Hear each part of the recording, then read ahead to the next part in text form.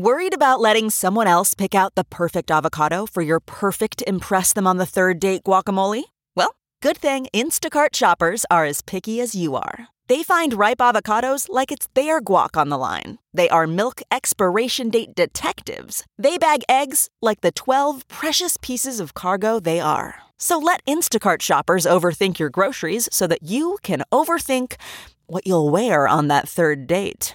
Download the Instacart app today to get free delivery on your first 3 orders, while supplies last. Minimum $10 per order. Additional terms apply.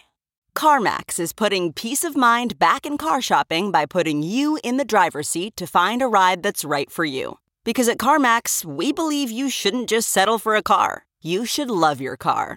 That's why every car we sell is CarMax certified quality, so you can be sure with upfront pricing that's the same for every customer. So don't settle. Find love at first drive and start shopping now at CarMax.com. CarMax, the way car buying should be.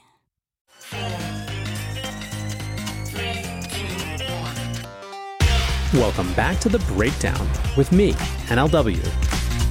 It's a daily podcast on macro, Bitcoin, and the big picture power shifts remaking our world.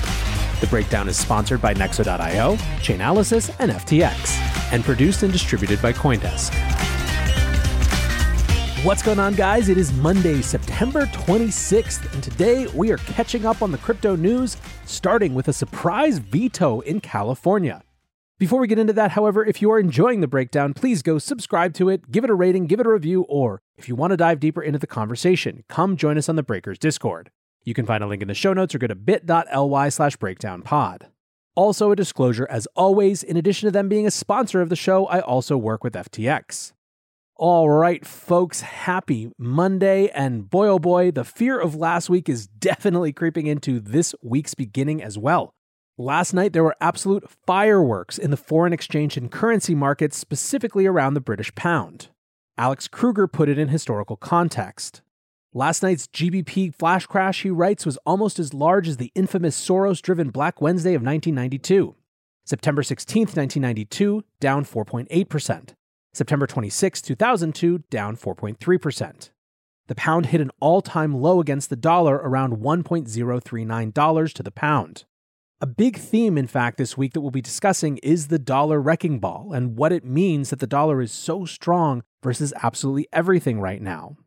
Another theme that continues to grow in the public consciousness is the golden handcuffs real estate discussion that we talked about last week. This was summed up in a viral tweet from John F. Carter, who wrote, "Housing supply question. Is anyone who locked in a sub 3% mortgage going to sell their home so they can get a new house with a 6% mortgage?" Overall, it just feels to me like there's something of a crescendo happening in financial markets, where the roiling is getting louder and something is happening. Cantering Clark writes, "There were little stress fractures forming for the last few months, but in the last 2 weeks, it looks like actual cracks have opened up.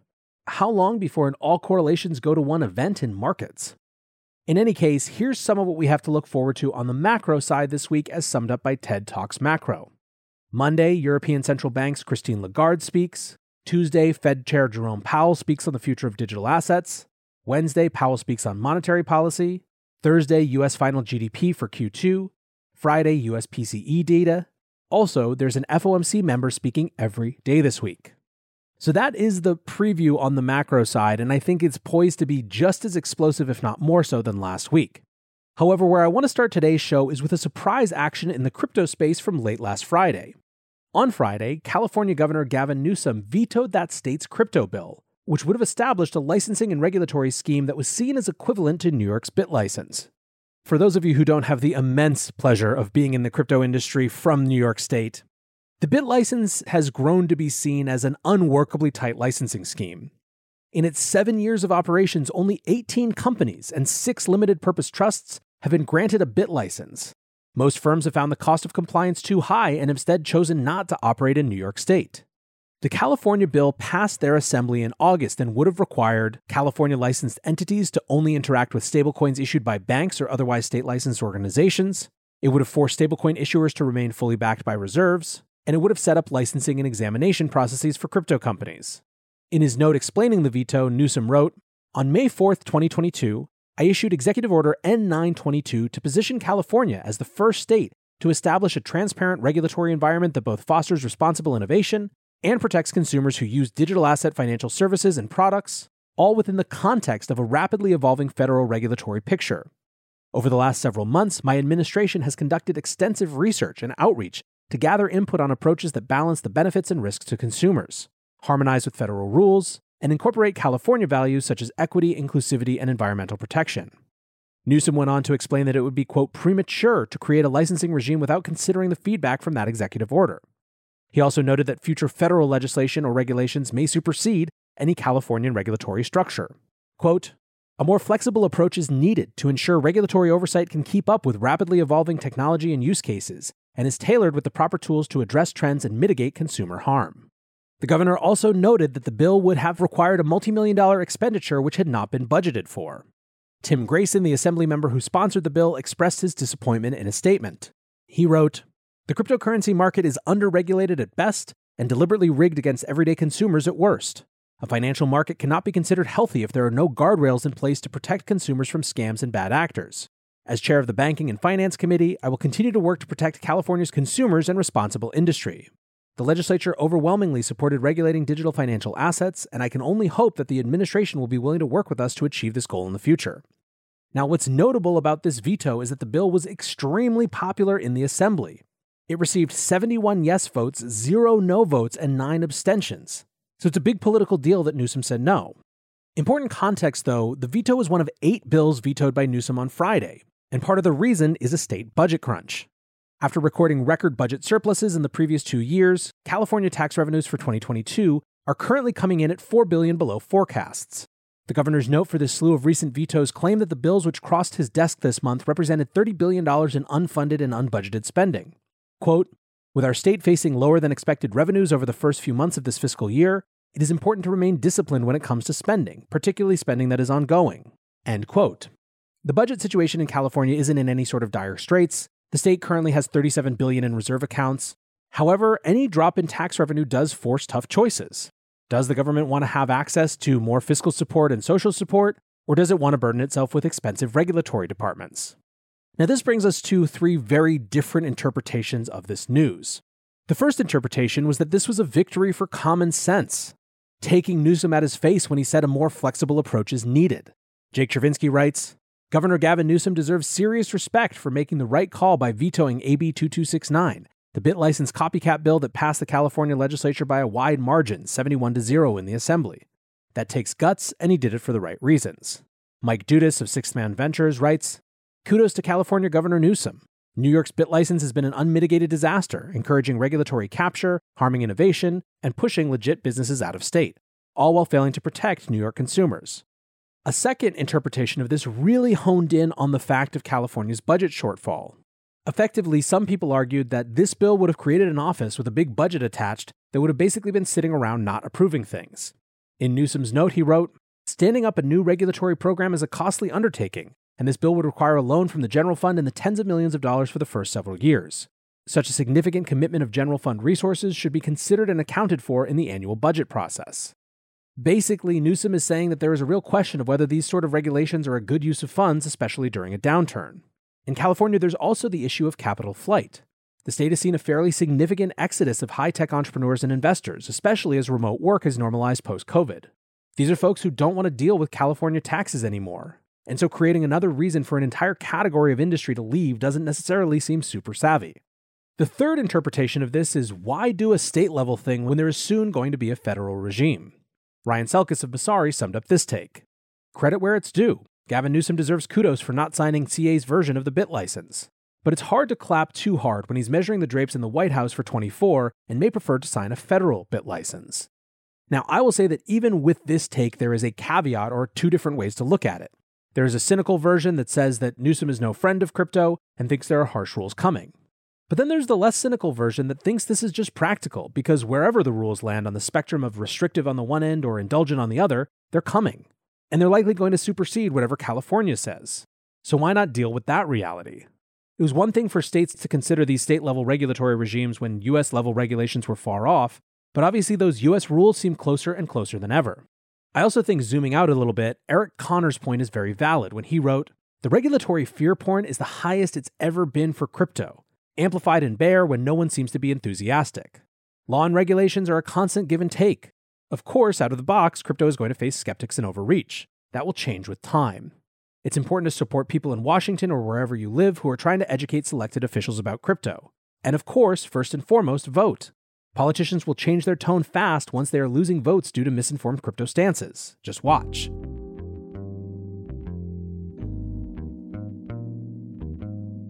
Nexo is a security-first platform built for the long run with everything you need for your crypto.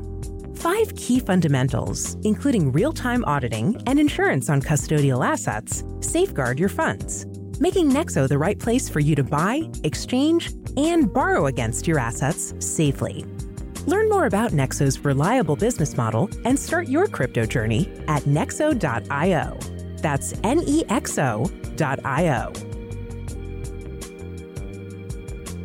Eager to make more informed decisions around crypto? Chainalysis is here to help. Chainalysis demystifies cryptocurrency by providing industry-leading compliance, market intelligence, and investigations support for all crypto assets for organizations like Gemini, Crypto.com, and BlockFi. Gain unparalleled visibility and maximize your potential with the leading blockchain data platform by visiting us now at chainalysis.com/Coindesk. The breakdown is sponsored by FTX US.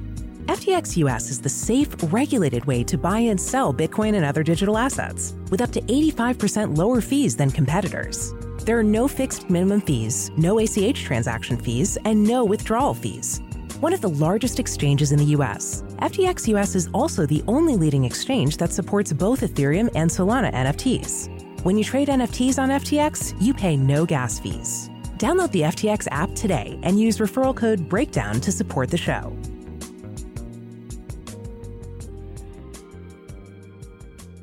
At the end of all of this, my feeling is that 1, it's good this didn't get voted in. And so on some level, I don't exactly care what the reasons for that are. But 2, I think that understanding the reasons and context behind it are important to discuss, if only so that we don't fall into the trap of valorizing single politicians. Our engagement with politics tends to work much better when we have a dispassionate read on incentives and motivation. Speaking of politics, one thing you'll sometimes hear as relates to the geopolitical game theory behind parts of the crypto industry, such as Bitcoin mining, is that the US will at some point realize that it is in its national security interest to have crypto activity concentrated here. Bill Hughes, a lawyer at Consensus, writes, "If you don't understand that US security interests are center of mind when certain critical policymakers look at crypto, you'll never be able to follow what's happening or persuade any of them." Validating that take, the Defense Advanced Research Projects Agency, or DARPA, has launched a year-long project to better understand how crypto interacts with national security. Inca Digital has been awarded a grant to conduct the research within the project labeled Mapping the Impact of Digital Financial Assets. It will cover the use of crypto for money laundering, terrorist financing, and sanction evading, as well as investigating how crypto markets may impact traditional financial systems. DARPA, which is housed within the Department of Defense, has a long history in studying and funding emergent technology, most notably having played a huge role in developing and guiding the early internet. Adam Zarazinski, the CEO of Inca Digital, said, "Given the increasing prevalence of digital assets, the Department of Defense and other federal agencies need to have better tools to understand how digital assets operate and how to leverage their jurisdictional authority over digital asset markets globally." Mark Flood, a program manager with DARPA, said, "The program underway here involves mapping out the cryptocurrency universe in some detail. We need to acknowledge that the financial sector may be a component of modern warfare going forward, and anything we can do to reinforce and protect the U.S. financial sector and our allies' financial sectors is beneficial." Flood mentioned that the goal is not to build surveillance tools, but rather to develop a big picture view of how crypto networks are used by rogue states and criminal organizations. He said, "DARPA is not engaged in surveillance. I'll emphasize that we are careful in this research that we do not get involved in personally identifiable information." Now, to me, the most interesting part is the out-loud acknowledgement that the, quote, financial sector may be a component of modern warfare. This certainly validates everything we've seen over the last few years as regards sanctions, but recognizing it as such might change the way that the US government looks at things like a digital dollar or stablecoins or any variety of other digital assets. Next up, the latest in the Do Kwon saga. As was intimated last week, Interpol has issued a red notice for Do Kwon. Although this information came through Bloomberg via prosecutors in Seoul, and Interpol, Kwon, and Terraform have not replied to requests for comment. More likely to be of interest for U.S. crypto users was news late last week that on Thursday, a New York judge granted permission for a John Doe summons from the IRS to be served on MY Safra Bank, which banks crypto prime brokerage SFOX. The John Doe summons allows the IRS to request information on unknown potential tax evaders without providing full information on their identity or the details of any crime committed. Essentially, the order is seeking generalized data, which allows the IRS to confirm whether or not the bank's clients are properly reporting their taxes. IRS Commissioner Charles P. Rettig said in a DOJ press release, "The government's ability to obtain third-party information on those failing to report their gains from digital assets remains a critical tool in catching tax cheats. The court's granting of the John Doe summons reinforces our ongoing significant efforts to ensure that everyone pays their fair share." Importantly, MY Safra Bank is not alleged to have engaged in any wrongdoing. John Doe summons were served on Circle, Kraken, and Poloniex in 2021, seeking financial records for all users with over 20,000 in transactions since 2016. And there was also a highly controversial use of a John Doe summons against Coinbase in 2016, where Coinbase refused to comply with the summons, which they viewed as overly broad. Partial compliance was ultimately ordered by the court in 2018. And finally, speaking of U.S. regulatory agencies, Congress's attempt to put forward the CFTC as the primary crypto regulator has taken another step forward. Last week, Democratic Representative Sean Patrick Maloney introduced a companion bill in the House of Representatives in support of the Senate bill, which is already progressing. Companion bills are duplicate bills introduced to speed progress through both houses of Congress simultaneously. Maloney said, quote, "It is essential that we have robust oversight and regulation so that we may provide strong consumer protections. It's unclear whether there is enough time before midterms for the bills to be passed in the House and Senate." House Republicans from the Agricultural Committee had already introduced a similar bill, the Digital Commodity Exchange Act, that hasn't shown any signs of progress in the House for months. Now, interestingly, there has been a lot more fighting about the CFTC as regulator du jour since their action against the DAO came out last week. In fact, we're starting to see some fracture within the Twitter community away from the policy subset. Ryan Selkis writes, "CFTC bailed out crypto this week and most people don't really know it. Crypto policy folks were so desperate to avoid Gary Gensler we fawned over another regulator. The CFTC DAO enforcement language shows how bad policy should be fought, not settled upon." Slow Pierre clarified Selkis's point, saying, "I believe he's saying bailed out, as in because the CFTC took this atrocious action before major crypto regulatory decisions are done, we can now all see that running into the arms of the CFTC is not a good plan. Now we can all be smarter about how we advocate for jurisdiction." On top of comments like this, there has also been some high-profile back and forth between members of the crypto legal community, notably between Gabe Shapiro, the general counsel at Delphi Digital, and Jake Chervinsky, the head of policy at the Blockchain Association. My take is that this was sort of inevitable. Politics is all about messy compromises that leave everyone feeling a little frustrated, but at least it's not as bad as it could have been. Any sector would have differences between the people who are most involved representing them on the front lines of those compromises, but that is heightened massively in crypto where 1, industry participants tend to have extremely strong ideological starting points, some of which run counter to state authority in general, and 2, industry participants also have an extreme disinclination towards any sort of being represented by policy and lobbying associations in the first place. Between those two things, of course there's going to be tension. I think it's good to have a strong, well-funded crypto policy lobby that gets deep enough to really understand the specific contextual politics and who can help nudge things to a better place than they might have been. To do the gross, messy work of education and sometimes fruitless advocacy that just takes a ton of time. I also think it's good to have a loud, engaged public who want those policy advocates to nudge a hell of a lot farther than they ultimately can. I do think Selkis is right that the CFTC actually did the industry a solid in reminding everyone that the answer to U.S. regulatory questions needs to not just be about giving ownership of those questions to one specific body, but instead about actually defining the principles that would underlie how any agency would regulate the industry. So hopefully that's more of what we see. For now, I want to say thank you to my sponsors, Nexo.io, Chainalysis, and FTX, and thanks to you guys for listening. Until tomorrow, be safe and take care of each other. Peace. I want to tell you about CoinDesk's new event, the Investing in Digital Enterprises and Assets Summit, or IDEAS. The event facilitates capital flow and market growth by connecting the digital economy with traditional finance. Join CoinDesk October 18th and 19th in New York City for a 360-degree investment experience where you can source, invest, and secure the next big deal in digital assets. Use code BREAKDOWN20 for 20% off a general pass. You can register today at coindesk.com/ideas.